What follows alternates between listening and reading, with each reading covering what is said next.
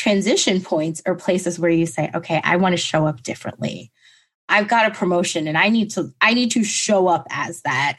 I am a woman of color and I'm the first person in this role in my company. And I need to show up because I need to take up space because I need to bring other people in here with me. Welcome to Messy and Magnificent. This is where high achievers and leaders come to work healthier, not harder. Where hustle culture zigs, we zag, so you can thrive in your career, health, and relationships. My name is Carly Fain.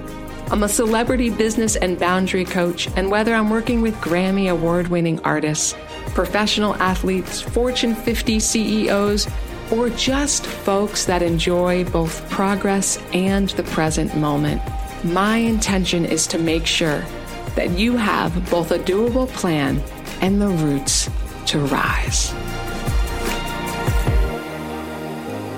Why, hello there. It's your gal, Carly. Welcome back to Messy and Magnificent, and our season centered around navigating change. Specifically, we're looking about how we navigate change in such a way that it supports our career, our health, and our relationships. Now, we live in a world that puts a lot of value on selfless acts, especially people who are in marginalized communities or are the go-to caretakers for everyone. And when we find ourselves in the middle of change and maybe our fight or flight or fright response is amped up, finding a way to care for ourselves can feel like an extra burden we just don't have time for. But let me be clear.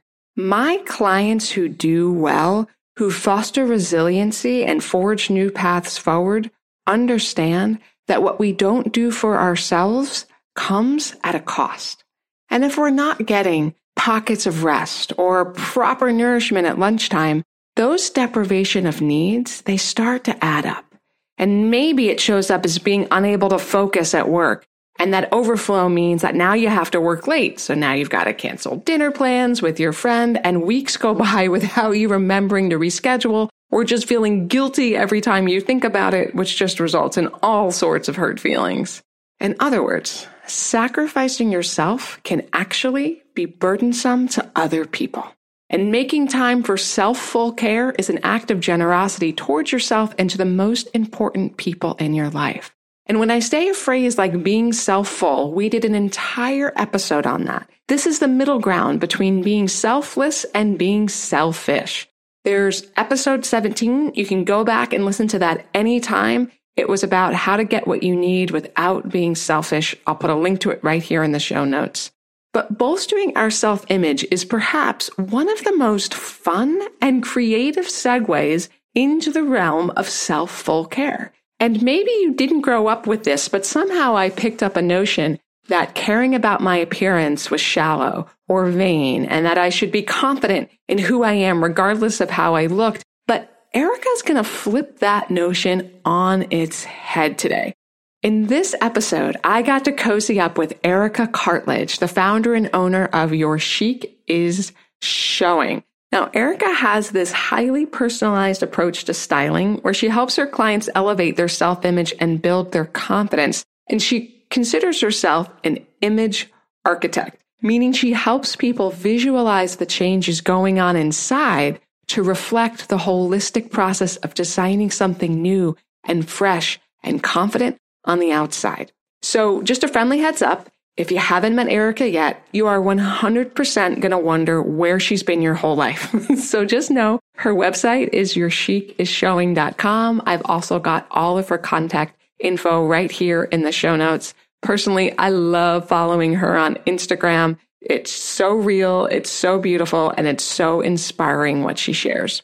So specifically, you're going to hear about the emotional importance of our individual approach to self-full care and how those things hanging in our closet offer deeper revelations about the space we think we deserve to occupy in the world. And she's going to explain the real reason that we hold on to things that no longer serve us and how we can honor the person we are while still making room to move forward. Erica believes that our wardrobe is the one place where we don't give ourselves grace, and why it's important to allow changes to happen there too. And if this is the first time that you're joining me this season, please know that there is a beautiful guidebook that goes along with this season, specifically designed to help you navigate the change you're going through right now. This is the best tools that our guests from the entire season have shared with us so that you can go deeper into the material you're hearing here on the episode. It is totally free and there's nothing for sale in there. Go get your copy via the link in the show notes here, or just visit carlyfane.com/podcast to download your copy. I highly recommend that you give yourself the gift of your own unique custom guide to the transitions you find yourself in.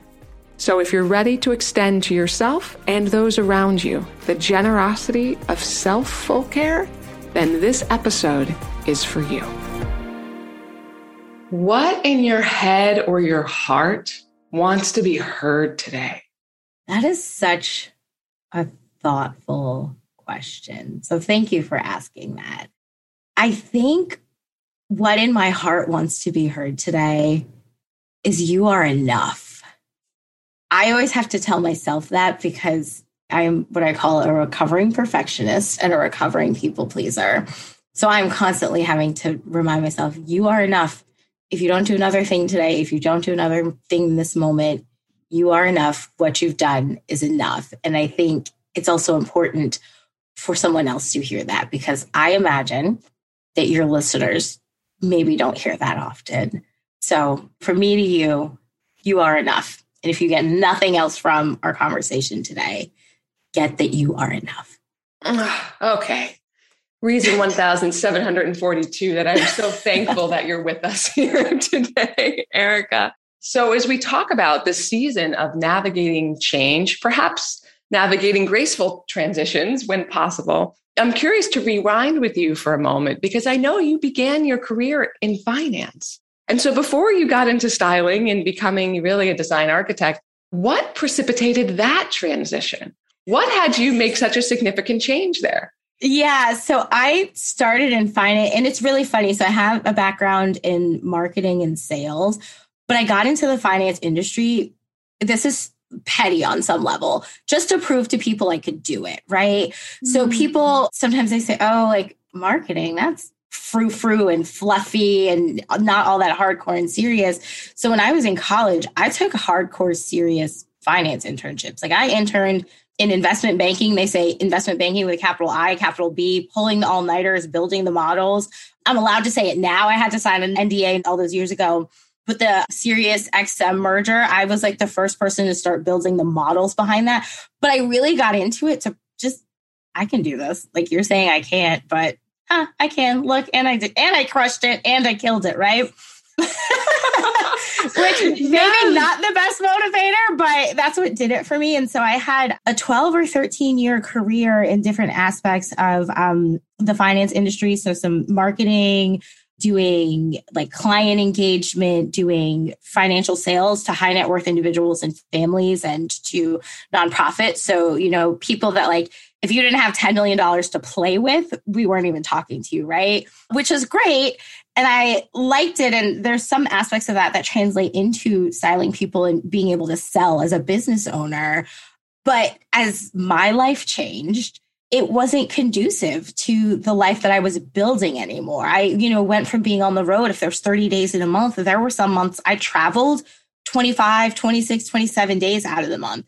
And when you get married, and I was coming into a blended family, so I was, instant mom when I got married, I was like, I cannot be away from our kids like that. I remember the first summer that our kids were with us, I was working in Philadelphia and living in Baltimore. And so I would get up at like 4:30 in the morning to be on a 5:30 a.m. train just so I could leave Philadelphia at 4 to get home at 5:30. So I could actually like see our kids when they were awake, because they would be asleep when I left. And if I caught a train any later than that, I'd see them for an hour before it was bath time and time to get ready to go to bed.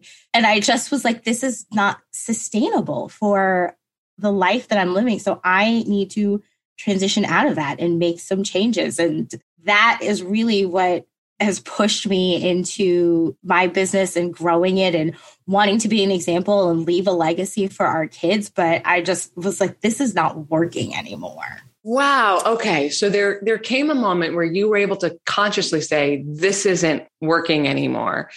Did you have to summon the courage to make the shift? Were you fed up enough that it didn't matter and you were going to cut your ties? Like, what allowed you to make the shift? I think that's my curiosity. So it's time to make a change, but what allowed that change to become possible? So in the past, or generally, I have been the kind of person where I'll know that it's time to make a shift, but sometimes the change will be so scary, I will like stick it out until the bitter end. And by then you're like stressed out. My hair would be falling, like it would just be bad. And I was like, I have to make a change before I get to that point, because I don't want to be the worst version of myself. And I think part of it was when I was single, it was just me. And if I was the worst version of myself, like who cared? Because it didn't affect anybody, right? Like it affected me. Right. But as a people pleaser and a recovering perfectionist, you're like, okay, I can push through it.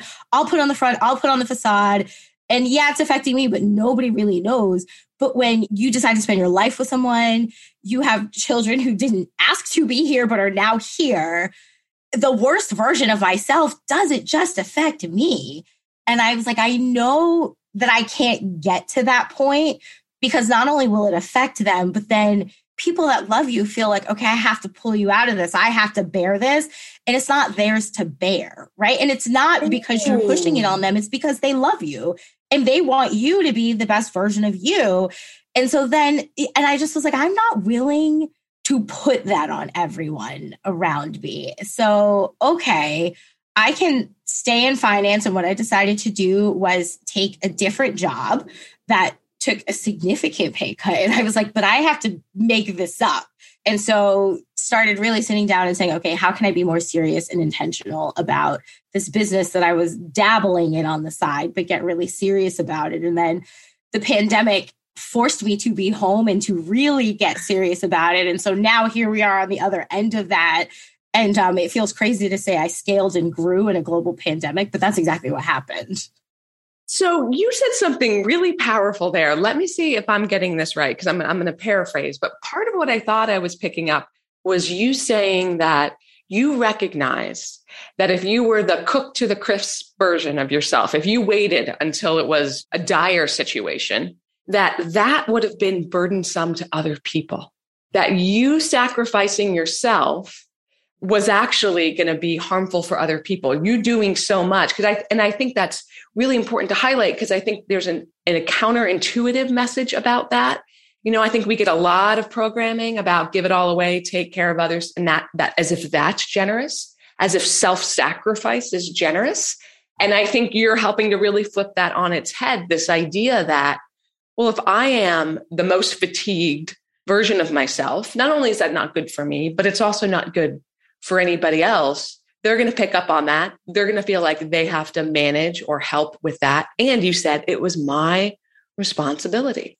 Yeah. It was my responsibility to find a way of working that was more sustainable or made more sense for what was going to be what you were welcoming in. Right. Exactly. Right? This new version of living. Exactly. Wow.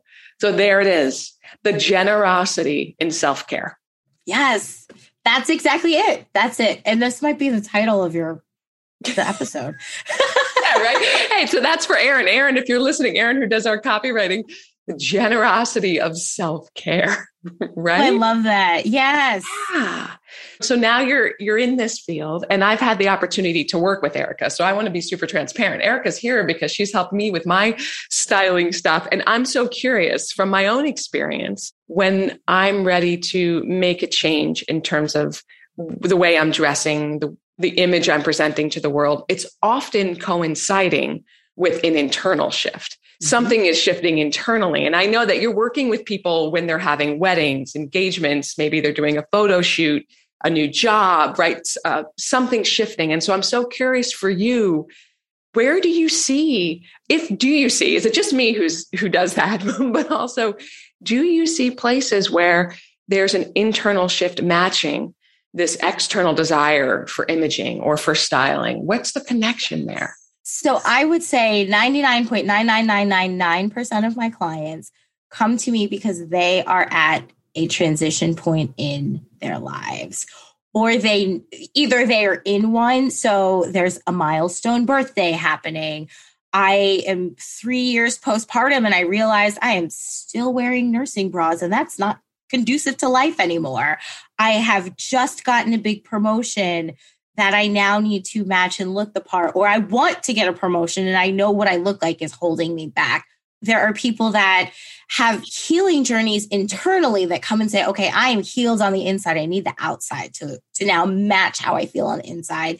And then there are some people who they know that they need to transition. They know that they're on the cusp of the breakthrough, but they need something to be that catalyst for them. And sometimes it is their clothes and their wardrobe, because when you can break free of what's holding you back there, then you start breaking free in other areas of your life. So I would say most people are either in a transition or they know something needs to change. And they're like, I'm going to change this in hopes that that is a catalyst to start making other changes. And so I think what the connection is, and I always tell people, I mean, you hear the thing, when you feel good, you look good. So that's part of it. But we use our clothing and our image and how we present ourselves. It is truly a reflection of how we feel on the inside, right? And some people say, no, it's not. I don't think so. But think about people who you want to hide. So I have a client and she has this beautiful bursting personality, but growing up, people always talked about her size. So she's tall and then she was a little plus size. So people were always talking about her size and telling her, you don't deserve to take up space, was basically the bottom line of what was being said to her. So now in her late 30s, early 40s, she still believes she doesn't need to take up space. So how that manifests is a big personality that says, no, you're going to see me. I'm going to take up space with my personality, but I'm still going to hide in my clothes. And so everything's oversized and everything is baggy and everything is, okay, I'm going to try to physically shrink myself to not take up space, but I still want to take up space. So I'm going to have a big personality, right? And so when you start to dig into that, well, why don't you think that you can take up space? Why can people hear you and what you say with your personality, but you don't want them to see you, right? And so it's so much deeper than just let me figure out how to pull a cute outfit out of my closet. And really how you show up in the world.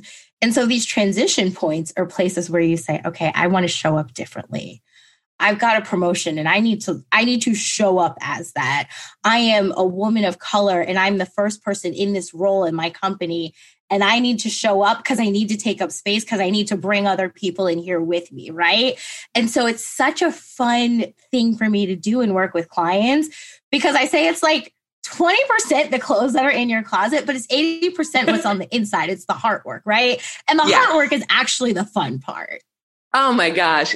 Yes, absolutely. And I love the way you're able to give voice to the many layers that are involved in these transitions. And, I don't know where I absorbed this. Maybe it was growing up in a yoga ashram where the idea was to live a simple life in terms of possessions, right? And to be devotional with the work that folks were doing there on a spiritual level. But somehow I adopted a belief that caring about the way I looked was superficial.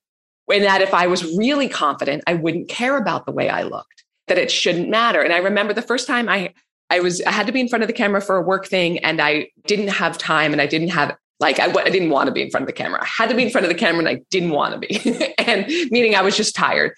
And so I hired, somebody for $50 to do my makeup real quick in some little shop in Miami. And I remember seeing myself in the mirror and going, that's me. Oh my God, that's me. Like I had never felt as much like myself as I did in that moment. And my brain was doing somersaults. Well, this doesn't make any sense. You've always been the same person. The way you look should have no bearing. And yet there was something that came through that helped me see another side or an additional aspect of myself. And so as you speak to this, Erica, that's what I think of. And so I'm curious for you, what are some of the interesting beliefs people show up with at the beginning in image consult? What are some of the common beliefs that your women clients are bringing that you've noticed? So I think the first one is what I just talked about. I don't deserve to take up space. And it could be, maybe you have a plus size body or a body that's outside of the norm. And so people tell you, you don't deserve to take up space or you should just be happy you're in the room, but that's it. So I think that's a big one. I think another big one, I work with a lot of not necessarily new moms, but I would say moms whose kids are maybe 5 or 6 and they've lost themselves in the serving of motherhood, whether it's single mother, married, whatever it is. It's the I'm just a mom. Maybe that's the best way to say that they show up. Just. Yeah, that word. And it's that just, right? It's that word, and so I'm just a mom, or I can't invest in myself because I'd rather my kid needs soccer or this or that, right? And so I'm just this, right? A lot of people show up as, I'll be better when I'm 15 pounds lighter, when I dye my hair because it's not great, right? It's this future milestone that you've now attached worth and worthiness to, of getting to that milestone. And so what happens is you don't get to the milestone. So you would continue to be increasingly frustrated because you're not getting to whatever this arbitrary milestone is, right? And then you continue to attach the worth. So the more worth you attach to this future milestone, the more unworthy you feel right now here in this present day, which I think is probably why I said at the beginning, you're worthy right here, right now. And so we attach that to that. So the way that manifests in our closet is people who have clothes that are too small for them, right? Well, that's my goal dress. And so when I look at that, it motivates me to work out or to do the right thing, but it doesn't. I was going to say, does that work? No. What it does is you are subconsciously telling yourself over and over again, I won't be worthy until I can fit into this dress. And that's worthy of good style, worthy of the relationship, worthy of the promote, worthy of whatever the thing is. So you're not motivating yourself. You're actually demotivating yourself because you're constantly saying, you don't deserve the nice things now. You'll deserve the things when you reach that milestone. So it actually has the exact opposite effect, which is why one of the first things I do with clients who are doing a closet detox is I'm like, get rid of everything that is not the right size, because you bombard yourself with these messages all day long. And if you think about it, your voice is who talks to you the most all day. And so if you are talking to yourself all day long and subconsciously saying, you're not worthy now, you're worthy later, you'd be better if you were 15 pounds lighter, you'd be better if you could be in a relationship for this long, you'd be better if you had this, you're the one talking to yourself like that all day. And so all those things in your closet just remind you of the negative things that you are saying.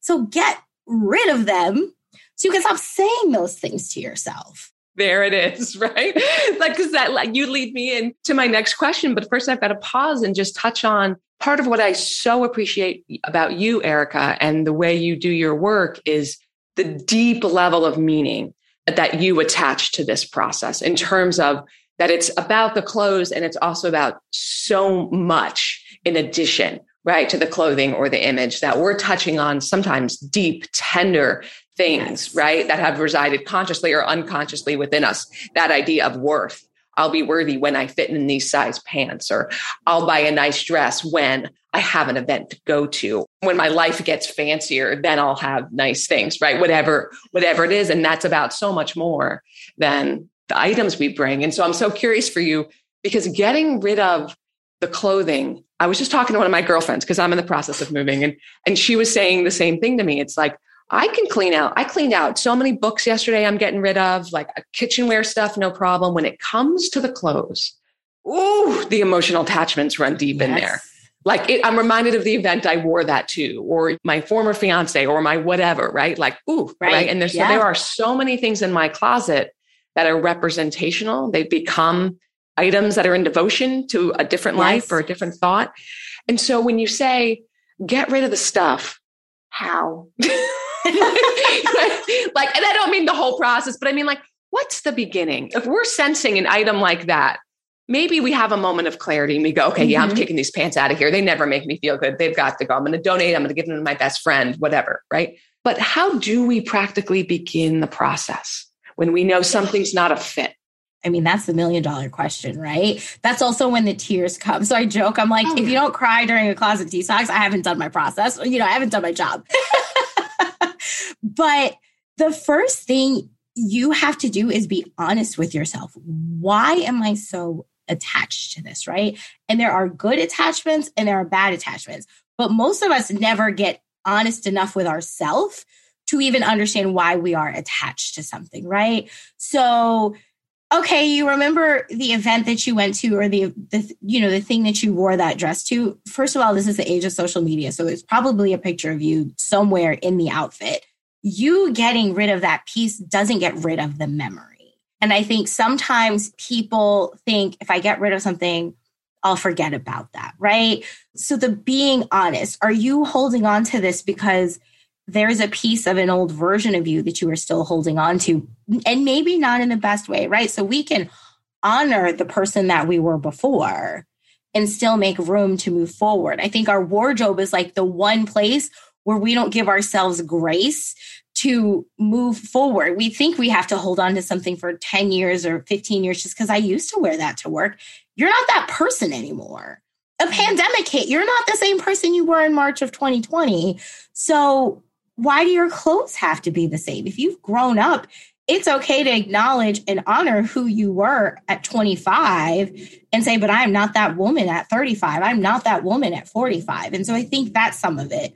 I think there are very real attachments to certain pieces.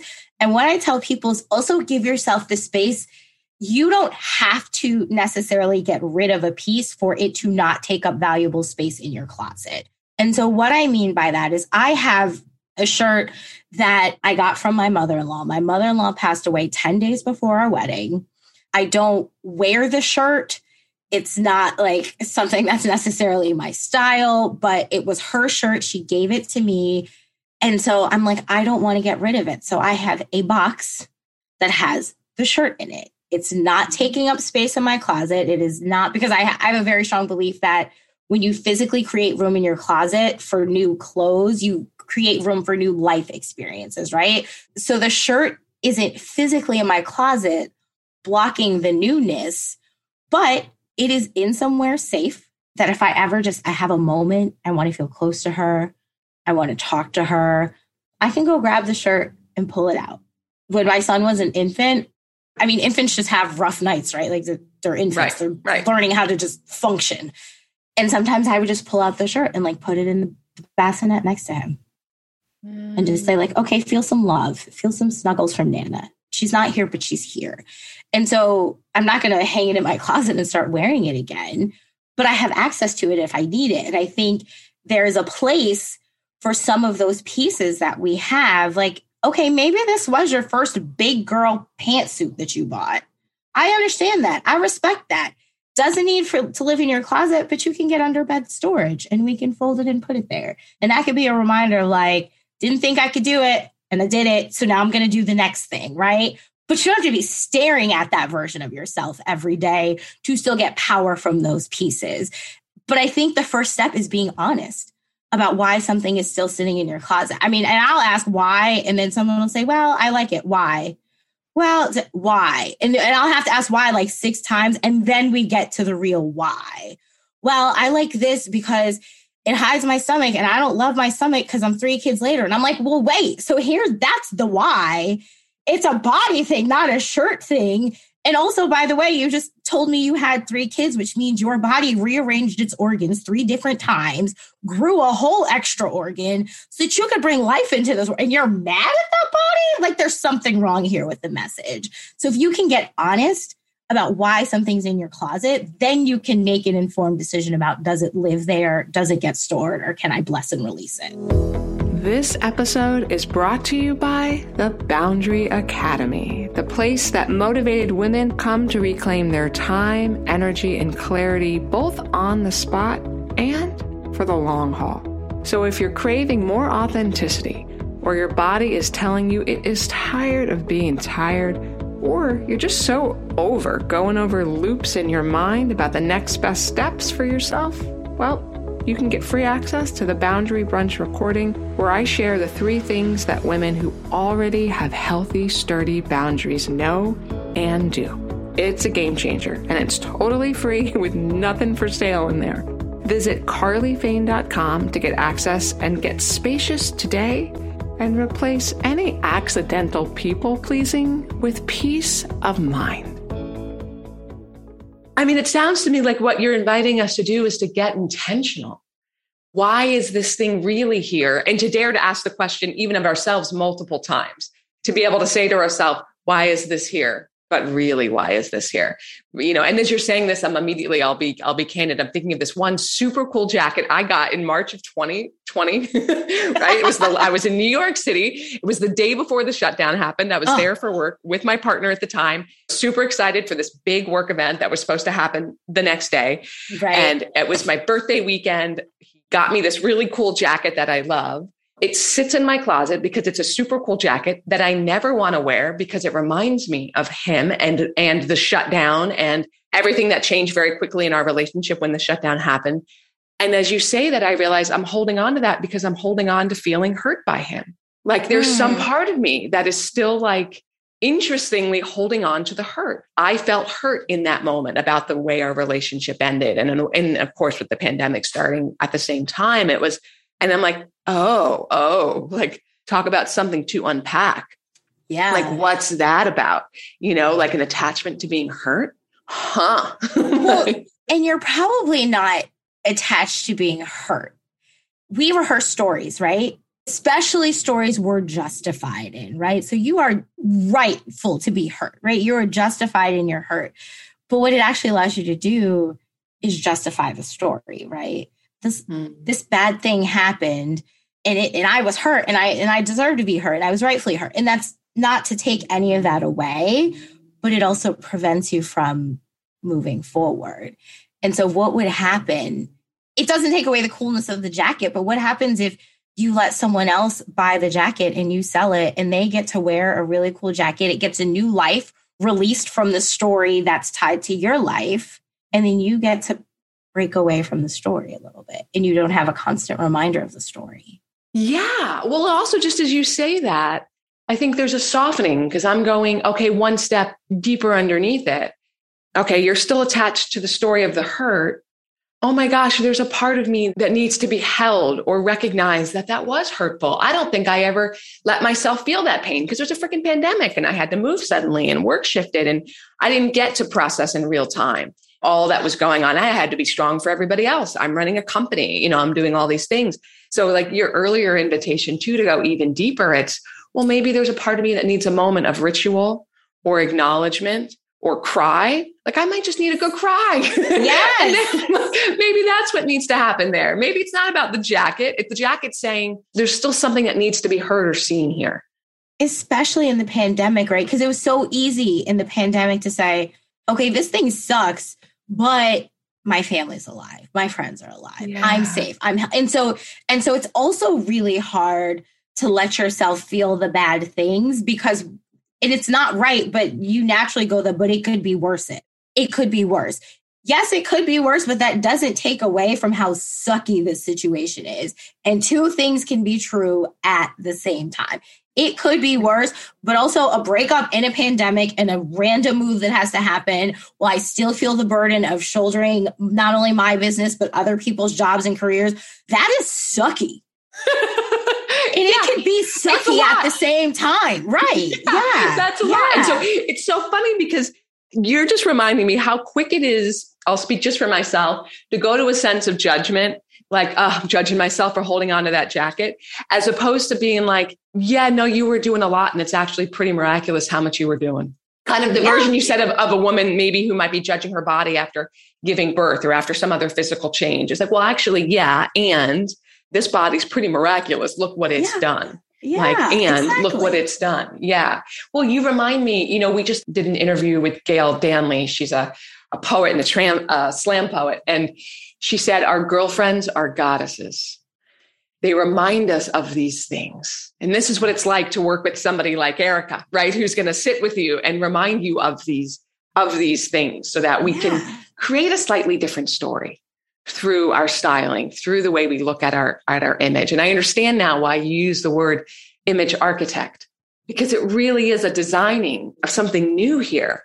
That's huge. And so I'm curious for you, you were giving a great example recently of kind of a candid conversation that started on Instagram, like the boxes you can order. Will you share that story with our audience? Because I think this gives a great example of the depth that's possible when we look at the way we dress. Absolutely. So the conversation started really innocently. Someone just asked how I felt about subscription boxes and would I ever consider starting a subscription box service? And it spun into these lovely conversations with people who talked about, if you start a subscription service, this is why I would do it with you. And what the big difference is when you do a subscription box, you fill out a form. There is a real person and a real stylist there, but they're kind of taking the information from the form and they're trying to curate pieces that they think you will like. And so if you say, I like yellow and pink, you're going to get a subscription box. It's going to have 5 yellow and pink pieces in there, but it can't actually be intimately familiar with you.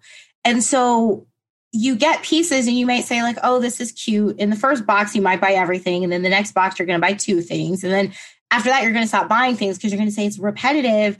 I don't know how it plays with what's in my closet now. I don't know how to incorporate this into my lifestyle. And so what it really boiled down to was people wanting to feel seen, wanting to feel heard, and wanting to feel understood. And so if you think about someone that could curate a wardrobe and curate pieces with you, but it's because they've spent time understanding who you are, what you like, what makes sense for your lifestyle, right? Because that's the other thing a subscription box can't reconcile is, okay, yeah, you might want to wear 6-inch stilettos, but if it's like my house, we have an 11-year-old, a 12-year-old, and a 2.5-year-old who's chasing the toddler, who is a runner, like a sprinter. I can't chase him at 6-inch stiletto. Like I've got to have my sneakers on. And you can't get that level of intimacy and familiarity from just filling out a form and telling people I like these colors. And so that is part of my process that people are like, how can you translate this into a subscription so I don't have to shop for myself? But how do I get the part where you see me and you hear me and you understand me and you understand my lifestyle and you're not just trying to make a junior version of yourself, right? And so I think that is what is so important at the bottom of this whole process that I do with everyone is making sure you feel seen and heard. And sometimes that takes iterations and versions and you're on the right track, but let's go further. I mean, I told, my husband, I was like, I love working with Carly because she pushes me as a stylist. Some people, and I think I told you this when we first talked, I was like, you will not hurt my feelings if you're like, this is a yes, but this is a heck no, girlfriend, because it gets us closer to a resounding yes, right? And I love working with you because you push me to go further. You push me to think out of the box even more. But it was so that you can feel seen, you can feel heard, and you can feel comfortable because we talked about when you feel comfortable in what you're wearing, then you can show up authentically as yourself and you are focused on what you're supposed to be focused on, right? Because how many times have we gotten called into a meeting at the last minute, asked to do something, you pull out something, you put it on, but you don't feel confident. And so instead of focusing on the meeting and the words that are supposed to be coming out of your mouth at the meeting, you're like, does this jacket look right? Oh, these pants feel a little tight. Oh my God, this button is bulging. Can they see the button? You can't even focus on what you're supposed to be focused on. And so having that partnership with someone who gets you and understands you really allows you to be good at what you're good at because you don't have to focus on what's on your body.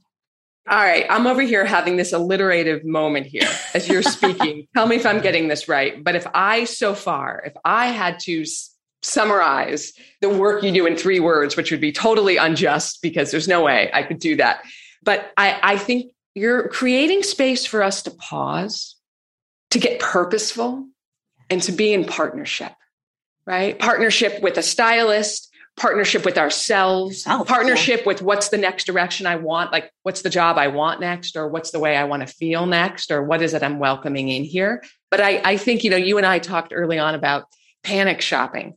And when you said that phrase, I'd never heard the phrase panic shopping before. You didn't have to explain it any more than that. I was like, yep, that's what I do. Like whatever that is exactly what I do. I don't shop until there's an event and then I'm freaking out. And then I buy something that's for that day or that event and that I might never know how to wear again or want to wear again because it's not comfortable or it doesn't fit into my lifestyle. This level of you're asking us to pause and maybe not go rapid fast and to do a little bit of the thoughtful work around, okay, what is this really about? What really makes sense for me here? Right. Can I go a little deeper so that at the end of this, I'm excited to put on what's in my closet or I'm enlivened by it. And I'd be remiss not to tell this candid story. So when I was looking for a stylist, being a person who's been in many entourages, I've been around many high-end stylists. So I've watched it, just as an entourage member, somebody else being styled. And I always thought that was like for the super rich and wealthy. And that was the only way it could happen. But I knew I needed help in this department. I know it makes a big difference for me. And so I was delighted to find that it's approachable for everyday rock stars, right? So that's one myth I want to dissolve. So as I'm shopping around for a stylist, I looked out for a few people. I reached out to a few different people before I found Erica. And I knew I wanted to work with Erica. And I said, hey, can we connect? And she said, great. And she suggested a date like 3 weeks or a month down the road, whatever it was. That was her first availability. And I had something coming up sooner. And she said, oh, unfortunately, that's my first availability. Let me know if you'd still like to work with me then. And I remember in that moment going, this woman has boundaries. This woman is only going to schedule me during a time where she's really going to be present. And I knew that made me want to work with you even more because I thought I'm not going to get some like super cooked running around, not able to focus person, which was my experience with a few other people who were willing to squeeze me in sooner. And sometimes you get lucky and somebody's calendar's open and it's just a match, like that can happen. But it was worth the wait. It was worth the wait to do this thoughtfully and to be in partnership with somebody who was going to fully show up. And so that wait can be excruciating, I think, for a lot of us who have been taught that faster is how we demonstrate our worth, or faster is how we demonstrate our commitment. That if we're not willing to go the hardest, that maybe we're not really in it.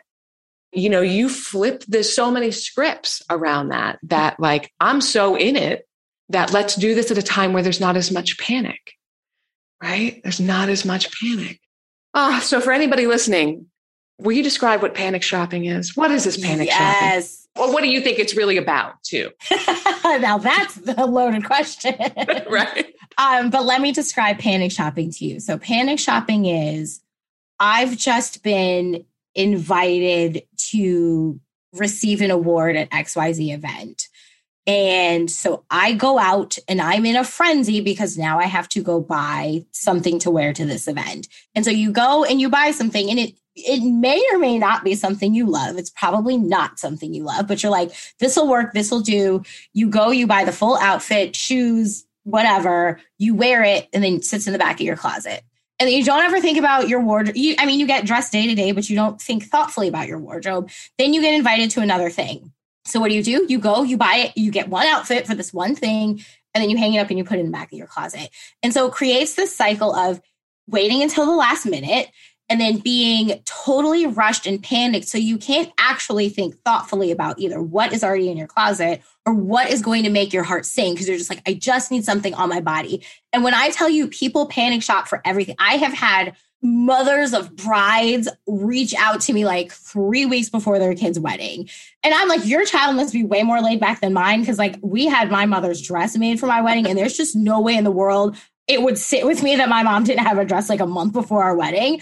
So it's a photo shoot. Well, I've got a photo shoot this Saturday. Can you help me? No. And why did you just start thinking about what you're going to wear in something so important 5 days before, right? But we do this and we get ourselves worked up. And what happens is you buy the outfit, but you can only think about wearing the outfit that one way for that one thing that you wore it, which is why you never go back and reach for it again, unless on the off chance you have something that's very, very similar to the reason that you bought the outfit.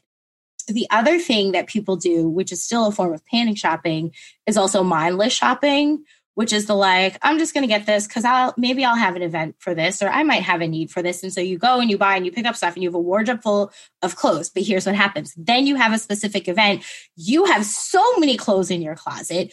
You have analysis paralysis and you can't make a decision. So you know what you do? You go out and you panic shop and you buy a new outfit, even though 6 months ago you bought an outfit for this very occasion, but you forgot you bought it because now there's too many clothes to look through. So you end up panic shopping anyway. It's this frantic idea of I have to get the clothes for the thing, but then you never use the clothes again. And so to your point, if you pause and you're intentional about why you're adding what you're adding to your wardrobe, then you can be thoughtful about what goes into your closet. And then it's not always panic shopping. It's, oh, wait, I have this thing. I have these pants that'll work. Oh, remember when I got this blouse? Oh, I can put that together. There we go. But we never actually stop and think about what we're doing. We just go into panic and produce mode. This to me is a full circle moment in that the very beginning, when we talked about your transition out of finance into, the world of styling, it was about not waiting until there was an extreme crisis, knowing, okay, hey, there's something here that might need to shift, but I'm not going to wait until it's a crisis. And this to me feels very similar. How do I not wait until there's a crisis next time? What if you don't have an event? Now's the time to talk about styling, exactly. Right? Like now, if you don't have something on the horizon, is a particularly good time, right? To be thinking about what makes sense on my body right now or moving forward. Like there it is, Erica. There it is. And, I know for a lot of us, the addiction to the adrenaline related to last minute events is real. That way of living and working is a real thing. And on a hormonal level, we become addicted to the last minute thing. It's not just because our schedules are full, which is also a part of it, but it's also, could I be willing to sit with the discomfort of not having the right item in this moment, of not just quick online shopping and to really slow down for a moment and be thoughtful. And so thank you for modeling what that could look like. And frankly, that it's even an option. It didn't even occur to me until I worked together. Like, oh, I could just not panic shop anymore. Like that's an option. I didn't know I was doing it, and now to have language to describe the cycle, the roller coaster that I was putting myself on was huge. I'm curious, would you be willing to do our two-way Q&A? I would love to. I'm so excited to hear your answers to these questions. Okay, here's the first one. If you came with a warning label, Erica, what would it say? The first thing that pops into my mind is caution. Caution while hot, or caution could be hot. Like something about hot. Here's why. I can be a little spicy when I'm amped up, right? So I think that's the first thing, but it's not necessarily a bad thing. So when I get really excited about working with someone or really digging into the heart work, the heat rises, but it's because okay, I know there's the breakthrough on the other side and I have to get you to the breakthrough. So there's this you need to know it's going to get warm. The temperature is going to rise. It's going to get a little bit spicy, but it's to get you to the other side. It's to get you to the clarity. It's to get you to the realization. So I think that would be it. But also if I get upset, I could be spicy and hot. So we have been warned. We're all well aware. But I'm so glad you remind me of the Beatles. Hey Jude, the song Hey Jude. There's a line in there about how when we play pool, we just make the world a little colder. And I'm so thankful for your warmth. Right? Bring that spice. Bring that life. This is what we need. So based on everything we've discussed so far, what's a question you have for a woman listening? What do you want to know?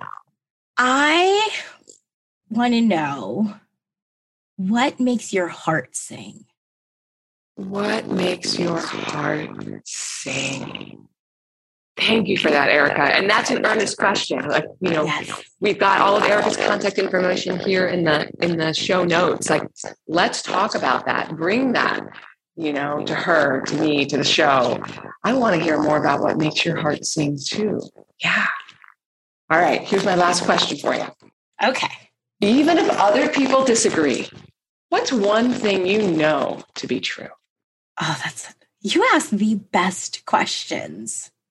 What's one thing? Here's what I know to be true. We are one of one. Here's what I mean by that. You hear people say, oh, you're 1 in a million, you're 1 in a billion. No, because that would mean that there's billions of people. So there'd be like 10 other people in the world, 20 other people, 100 other people that are like you. And that is not the case. You are one of one. I don't care what your belief system is, how you believe we got here. The fact of the matter is, however you believe that you were created, there's not a single person made up with the gifts, the talents, the ideas, the thoughts, the personality traits, the unique combination that make you you. And if you think about all of the billions of people in this world, your creator, again, however you define that, thought the world needed one of you. Okay, I gave you something in the beginning, but also take this from the conversation. You are one of one. You are so important. What you do, what you bring into the world is so important. You had to be here. You were purposefully created to be here on the earth, on this time, on this day, in this moment, in the eternity of everything. You are one of one, and I don't want you to ever, ever, ever forget that. That's what I know to be true. Erica, may this be the beginning of the conversation. There is so much more here. Thank you so much for being with us. I appreciate it. Thank you for having me. This has been lovely. So I'm curious if you saw what I was talking about in there when I said that Erica really flips the notion about looking at the way we dress or style ourselves or interact with the world externally as something shallow or not that important. Because clearly this woman and the work she does is transformational on the deepest of levels. So I encourage you, if you haven't already, download the guidebook that goes along with this season and take just a couple minutes to jot down your immediate takeaways while they're still fresh in your mind. The link to that is in the show notes. But don't just keep those thoughts to yourself. Bring them over to our community. Tell me in a review on iTunes, what is one word or thought or phrase from today's episode that you don't want to forget? Or share that with me or Erica on social media. All of our contact info is in the show notes. Your words matter, and we would love to be in conversation with you. And stay tuned, because this conversation dovetails into next week's episodes where Emily Pritchard, she's the CEO of The Socialites and a creative visionary, joins us. Now, over the past decade, Emily has disrupted the public's perceived notions of her industry, and she joins us to talk about the power of not going it alone and how to create an ecosystem that supports the phase of growth you or your company or both are in right now. And between now and then, remember, you thrive through nourishment, not punishment. And one way to work healthier, not harder, is to consider the elements of your identity that light up the room when you dare to highlight them. I am so thankful that you are part of this messy and certainly magnificent community. Each episode here is only the beginning of our lifelong conversation together. Head on over to carlyfane.com for the full show notes from this episode and some extra special resources for high achievers that you won't find anywhere else.